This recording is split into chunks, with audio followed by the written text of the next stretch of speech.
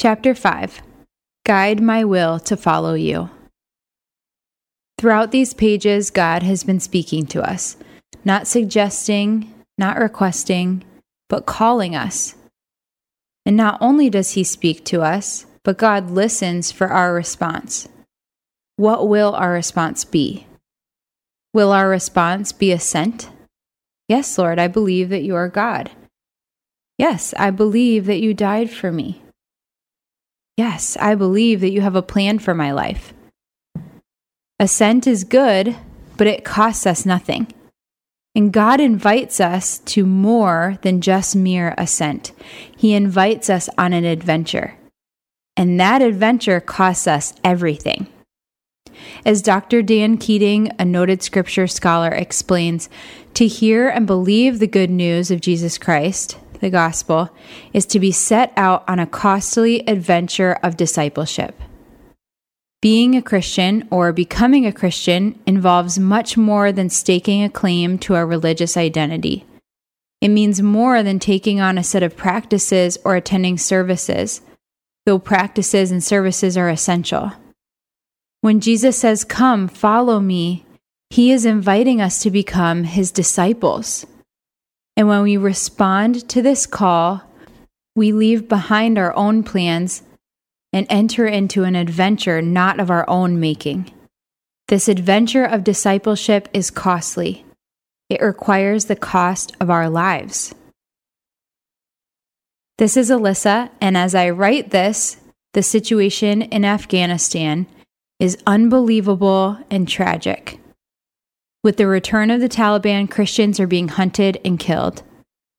An update I saw recently describes the desperate situation of whole families preparing to be martyred for their faith. It read, "Most expect to meet Jesus face to face in the next 2 weeks." Lord, be near to these people.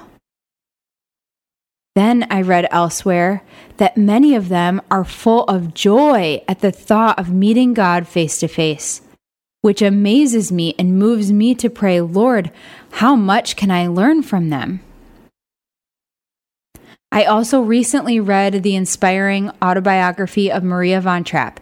If you aren't familiar with this story, made popular by the movie The Sound of Music, Maria grew up in the country of Austria during the rise of the Nazi Party in neighboring Germany.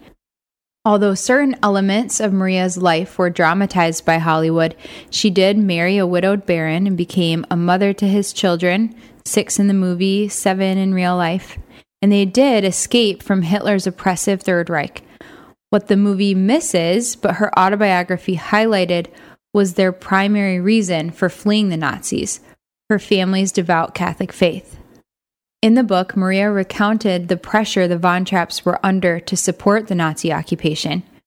One day her husband gathered the family and said, "Now we have to find out what is the will of God. Do we want to keep our material goods, our house, our estate, our friends? Or do we want to keep our spiritual goods, our faith and honor? We cannot have both any longer."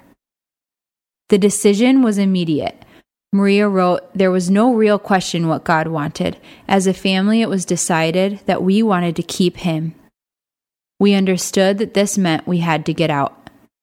They successfully escaped to Switzerland and were able to raise their children in the faith, serving God in freedom the rest of their lives. They lived in America, and later in life, Maria even experienced baptism in the Holy Spirit. What inspires me about both examples is the price they are willing to pay. There's a cost to following Christ, and it's not just for people like the Von Trapps or the Afghan Christians. Right now, God calls you and I to lay down our lives as faithful witnesses to the gospel. The call of costly discipleship isn't out there in some faraway land. It's right here in our daily lives. It may happen at home or at work or maybe in class. Emily Miller, an SPO missionary, describes an experience she had in college. Quote, "I was in a philosophy course on death and dying. Since we discussed the ways various cultures and religions viewed death, Christianity and Catholicism came up pretty often. From the outset, my professor said things that presented the Catholic Church in a very negative light, so I spoke up. For every comment she made, I tried to politely offer a better perspective on what the church teaches and why I believe it as a faithful Catholic. It was quite tense. We had some heated debate, but I felt it was important to speak up so the class could see another side. One day after class, I spoke with the professor. I apologized if I was coming across as combative, but I also explained the way some of her comments about my faith made me feel. Definitely the right move. It led to a moment of reconciling and trust building. From that point on, we engaged in good, friendly conversation, and she was much more open to my perspective. Some weeks later, the sacrament of confession came up in class. My professor said something about only certain sins being forgivable, and I had to clarify. God's forgiveness is available for everyone, regardless of the sin, I said. And in a very Holy Spirit-inspired moment, I was able to give a short explanation of the kerygma, emphasizing God's mercy and the joy of heaven. For a moment, my professor was quiet. Then she asked me, "Is that really true?" "Yes, absolutely true," I replied. Her question wasn't academic. It felt like it came from somewhere deeper. Then one day, my professor didn't come to class. A substitute told us she was in the hospital. Unknown to us, she had been battling cancer that semester. Less than a month later, we learned our professor had passed away. I can't begin to imagine what my professor experienced in the last weeks of her life. I pray and hope, though, that in hearing about God's mercy, she was moved to consider Jesus, to think about heaven, and to turn to Him before the end. I remember how scared I was the first time I felt moved to speak up in that class, but now I am so grateful. God's grace strengthened me, and I believe the Lord used it in some way to reach my professor. End quote.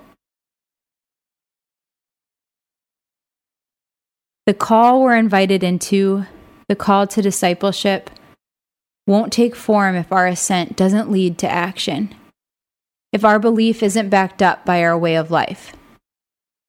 Emily could have sat quietly in class believing, but she didn't. She made the costly decision to speak up, to act in faith. This calls for something more than a conversion of the heart or even a renewal of the mind. It calls for a full commitment of the will.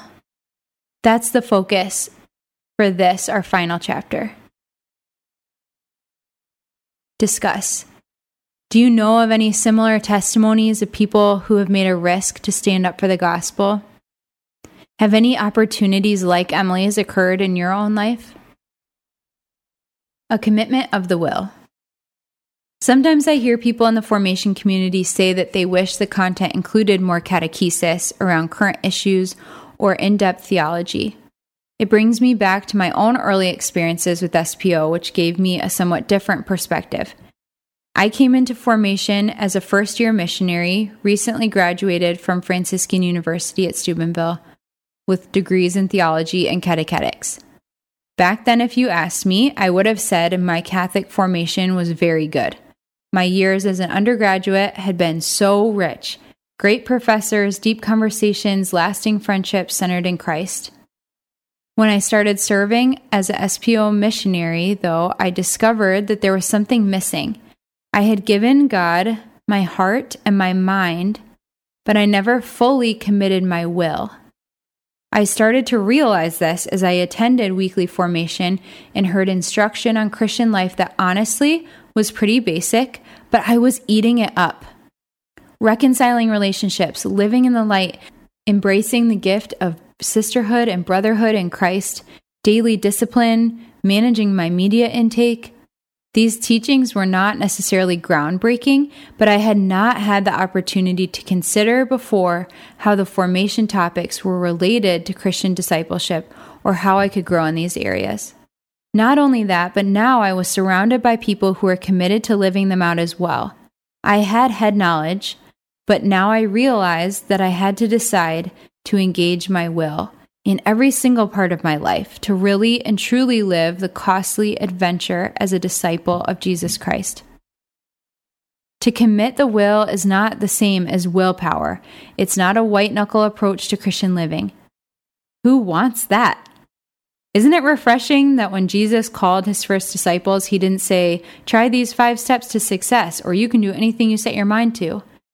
Jesus showed them a better way, himself. It's the same for us. When we step into the adventure of discipleship, we commit our wills not to something, but to someone. Jesus calls us to himself, to his person. It's an attractive call, not flashy, but attractive, because it's everything we were made for, and deep down, everything we really long for. The decision to follow. I love meditating on those first disciples. What kind of men were they? Certainly not scholars or influential people. They were ordinary men leading ordinary lives, but when the Lord called, they dropped everything to follow. What could have inspired such a radical, all-in response like that? I'd offer that they saw something more in Jesus. He gave them vision and hope. Something about the way Jesus lived and spoke had the ability to lift their hearts and minds out of ordinary things and gave them a vision for something greater, a noble purpose. It wasn't just that he taught, love the Lord your God with all your heart, soul, mind, and strength, and love your neighbor as yourself. It was the way he lived this day in and day out. Nothing motivates us to give ourselves quite like seeing examples of love, sacrifice, and selflessness. And I believe that's what Jesus showed his first followers. He lived his life in such perfect love and generosity that the disciples couldn't help but want to be like him. It's the same for us. We're also called to love God with everything. We're also called to love our neighbors as ourselves. But it's one thing to hear it described, say in a homily, or even discussed like a small group. It's another thing altogether when we see it demonstrated so it can be imitated.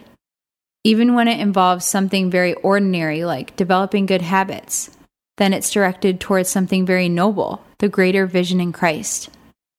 That's what Jesus did with his disciples. That's what our way of life is also intended to do. Discuss. What did Jesus' initial call look like in your life? Did it happen when you were in a dark place? Did it come through a trusted brother or sister? Was it during a time of worship on a retreat? Was it a series of many calls over a period of time? Reflect on the call and share about it with your small group. The disciples saw something in Jesus because Jesus saw something first in them. It was not you who chose me, but I who chose you. John 15:14. In fact, we know from the Gospels that Jesus took great care choosing those whom he wanted. Mark 3:13. He spent a whole night in prayer. We see in Luke 6:12, seeking the Father's mind before selecting those with whom he could share the Father's heart. Every single day. This call is for every single day. I think this point is so important.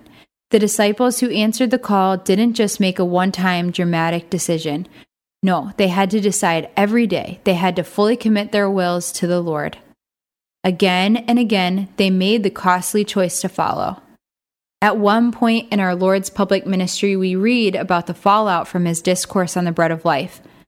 As a result of this, many of his disciples returned to their former way of life and no longer accompanied him. Jesus then said to the 12, "Do you also want to leave?" Simon Peter answered him, "Master, to whom shall we go? You have the words of eternal life." From John 6:66 through 68. The Lord's response is telling. Did I not choose you 12? Though he knew one would betray him, he also knew the quality of the other's commitment.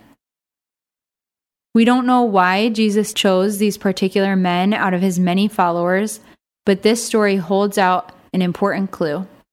He wanted disciples who had staying power, those who were willing to wrestle with the hard teachings of the gospel even when others chose to walk away. During my years in SPO, I have seen that kind of daily faithfulness, especially among the men and women in formation. I have seen students and missionaries wrestle with the costly decision to follow Christ and demonstrate what that looks like. One example is the way I've seen people discern their approach to entertainment. What does it look like to glorify God in social media use? How can we discern what honors Jesus in music, movies, and shows? I believe this subject is especially important because media hugely shapes our worldviews, as Brother Sam described in the last chapter. How do we conform our wills to God's will when it comes to the use of entertainment technology? Does the Bible have anything to say about screen time? Not exactly, but one passage that has been impactful for me is when St. Paul writes to the Philippians and says, "Finally, brothers, whatever is true, whatever is noble, whatever is right, whatever is pure, whatever is lovely, whatever is admirable, if anything is excellent or praiseworthy, think about such things." From Philippians 4:8. I've taken this passage to prayer like a litmus test for the kinds of things I post, follow, and like. For example, some content on social media is helpful, creative, informative, and entertaining. It helps me connect with other people in some way. But in my experience, it doesn't take much time for my scrolling or my recommended feed to start straying into murky waters. Ideologies that contradict Christianity, inappropriate topics, languages, images. Not to mention the cascading consumerism messaging, the idolatry of celebrities, athletes, and influencers, you name it. Even things that aren't downright sinful are often unhelpful. Not true, not noble, not right, not pure, not lovely, not admirable, not praiseworthy. So why do I look at it so much? This is a battle I still fight, but that's my point. It's a constant struggle to make the costly decision to follow Christ. But the inspiration and support of other disciples, our brothers and sisters in Christ, keep our eyes fixed not only on the why, but on the who, the one for whom we are making these sacrifices. Discuss. How have you seen others live out media usage well? What practices do you try to have? What would you like to have in this area? You can see the appendix, My Media Intake, for some other helpful ideas. If this sounds too much like self-help, let's go back to the key point. It wasn't you who chose Jesus, it was Jesus who chose you. And every time Jesus called one of his disciples, he did so in a personal way. He knew them intimately, just as he knows us. He came to where the disciples were, under the fig tree, out fishing, collecting taxes. While we're busy with our lives, pursuing our own plans, making our own way, he comes to us. While we were still sinners, Romans 5:8 said, he came and found us. Let's be honest, without him, we're not very impressive. Like the disciples who toil all night to try to catch fish without success, our resolutions won't bear fruit unless Jesus comes to show us the way. We want to be great. We want our lives to have purpose. But without the call of Jesus, we won't even be able to cut back on our insatiable media habits.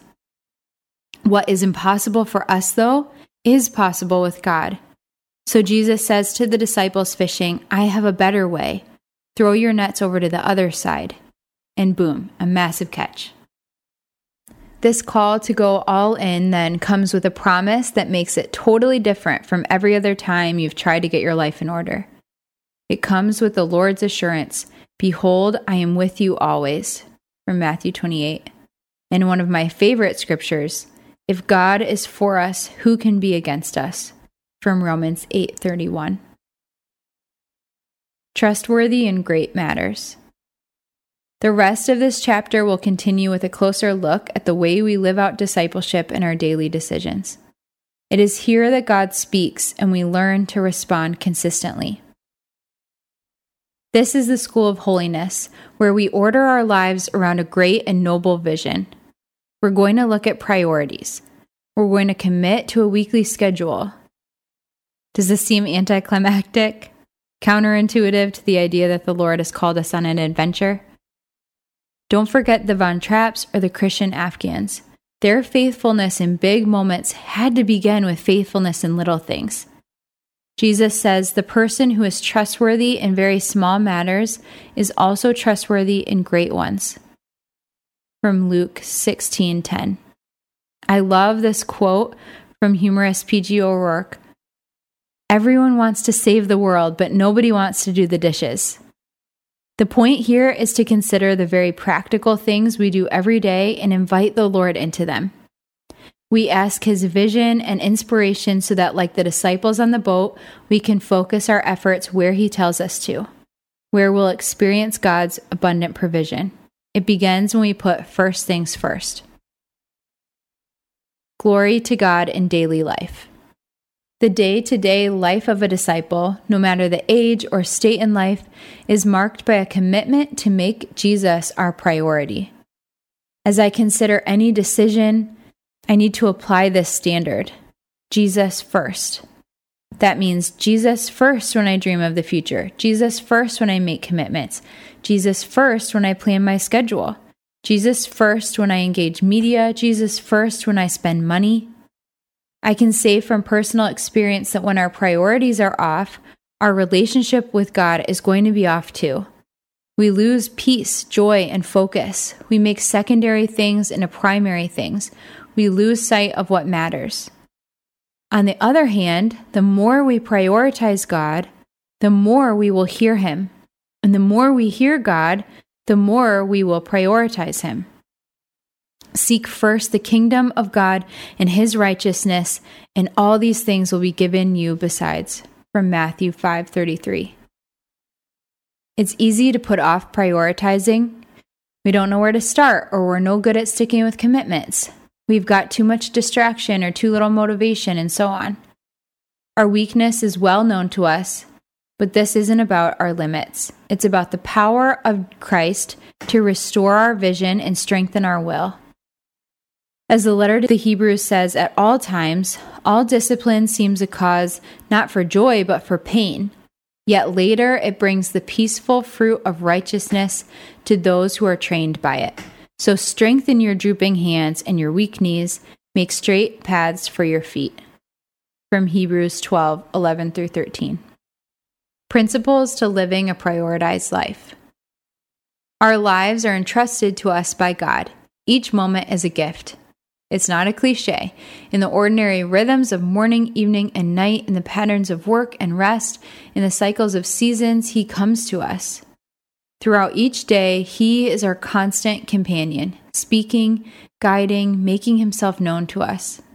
And when our lives are overloud, overstimulated, and overbooked, we miss all of this.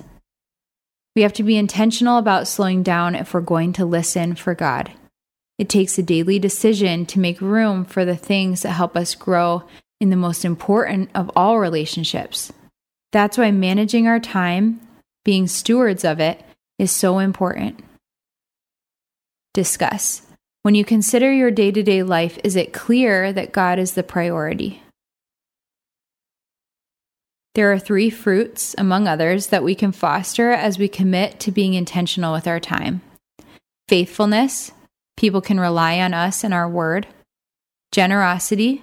If we're good stewards of our time, we can be more generous with it. And peacefulness.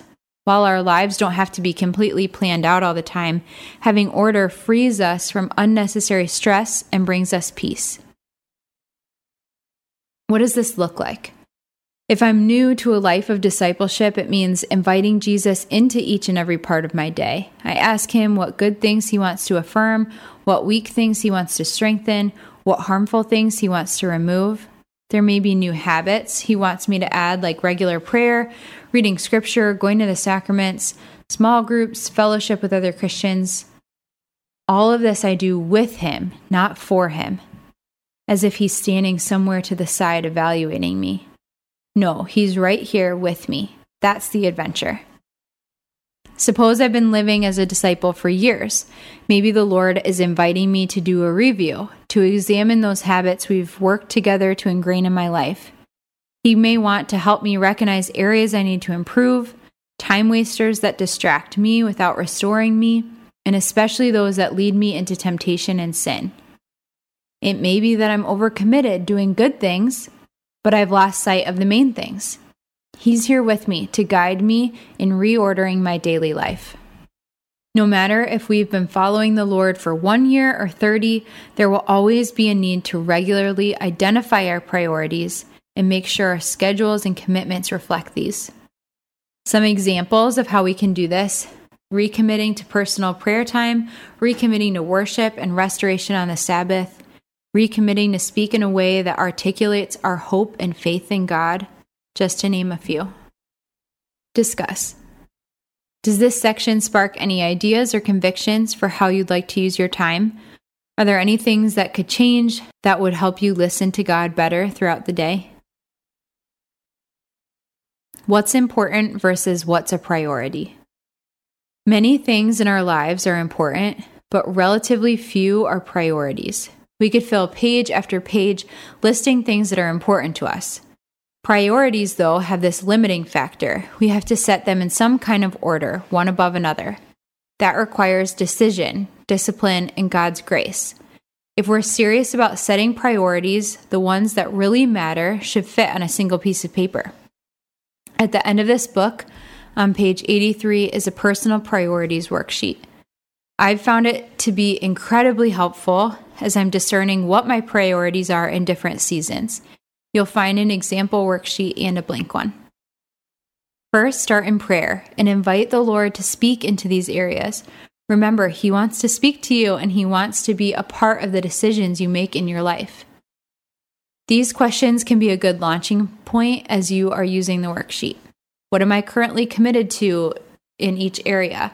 What commitments are the most important to me? Where is my heart invested the most? What percentage of my time do I spend on these commitments? Looking back in the last 2 weeks, what happened in those different areas?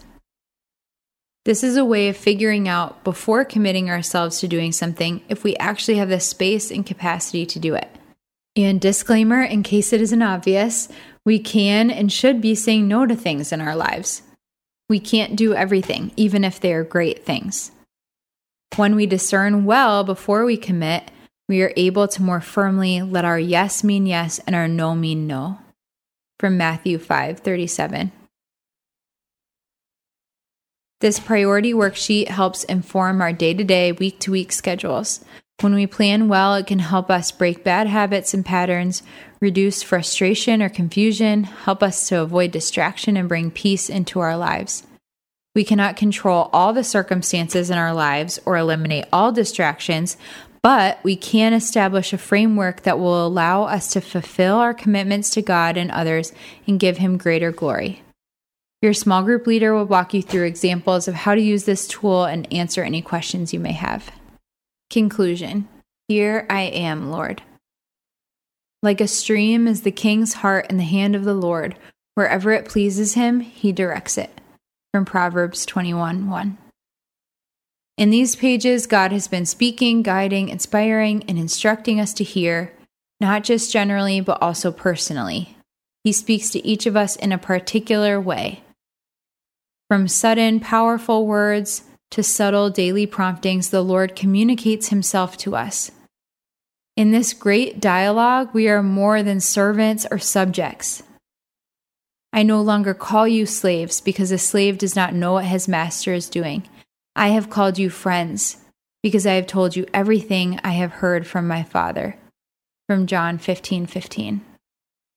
We are friends of Jesus Christ, the King of Kings and Lord of Lords. That means He shares with us His kingdom and invites us into His reign, even in the midst of our ordinary lives. It's easy to miss this when we pray that Our Father, Thy kingdom come, Thy will be done. The Father's will is to make us royal sons and daughters, kings and queens under the one King, the Lord. And as with any adventure, it's costly, messy, and most of the time we're not sure how it's going to turn out. But we know we're not alone. If we suffer with Him, we shall also reign with Him. From 2 Timothy 2:12. Jesus, show us, each of us, the Father's heart, the Father's plan. We'd love to know it all at once, but we ask you to give us the patience and perseverance to receive it day by day and step by step. We want to hear you in our hearts. If view the world with our minds as you do, and commit our wills fully to be agents of your kingdom in this world. And when the time is right, when we are ready to take on a particular vision or mission you've custom made for us, let your call be clear and unmistakable. On that day, we want to answer the way your friends always do. Here I am, Lord. I come to do your will. Discussion questions. 1. We touched on media usage in our schedules and priorities. What are other areas of life or decisions we make that the Lord calls Christians to be discerning about? What are my hopes, my doubts, and my fears as I consider inviting Him into those areas? And number 2, pray and ask the Lord, are there areas of my will that you are still calling me to surrender more to you? Share with your small group a way that they could support you in this.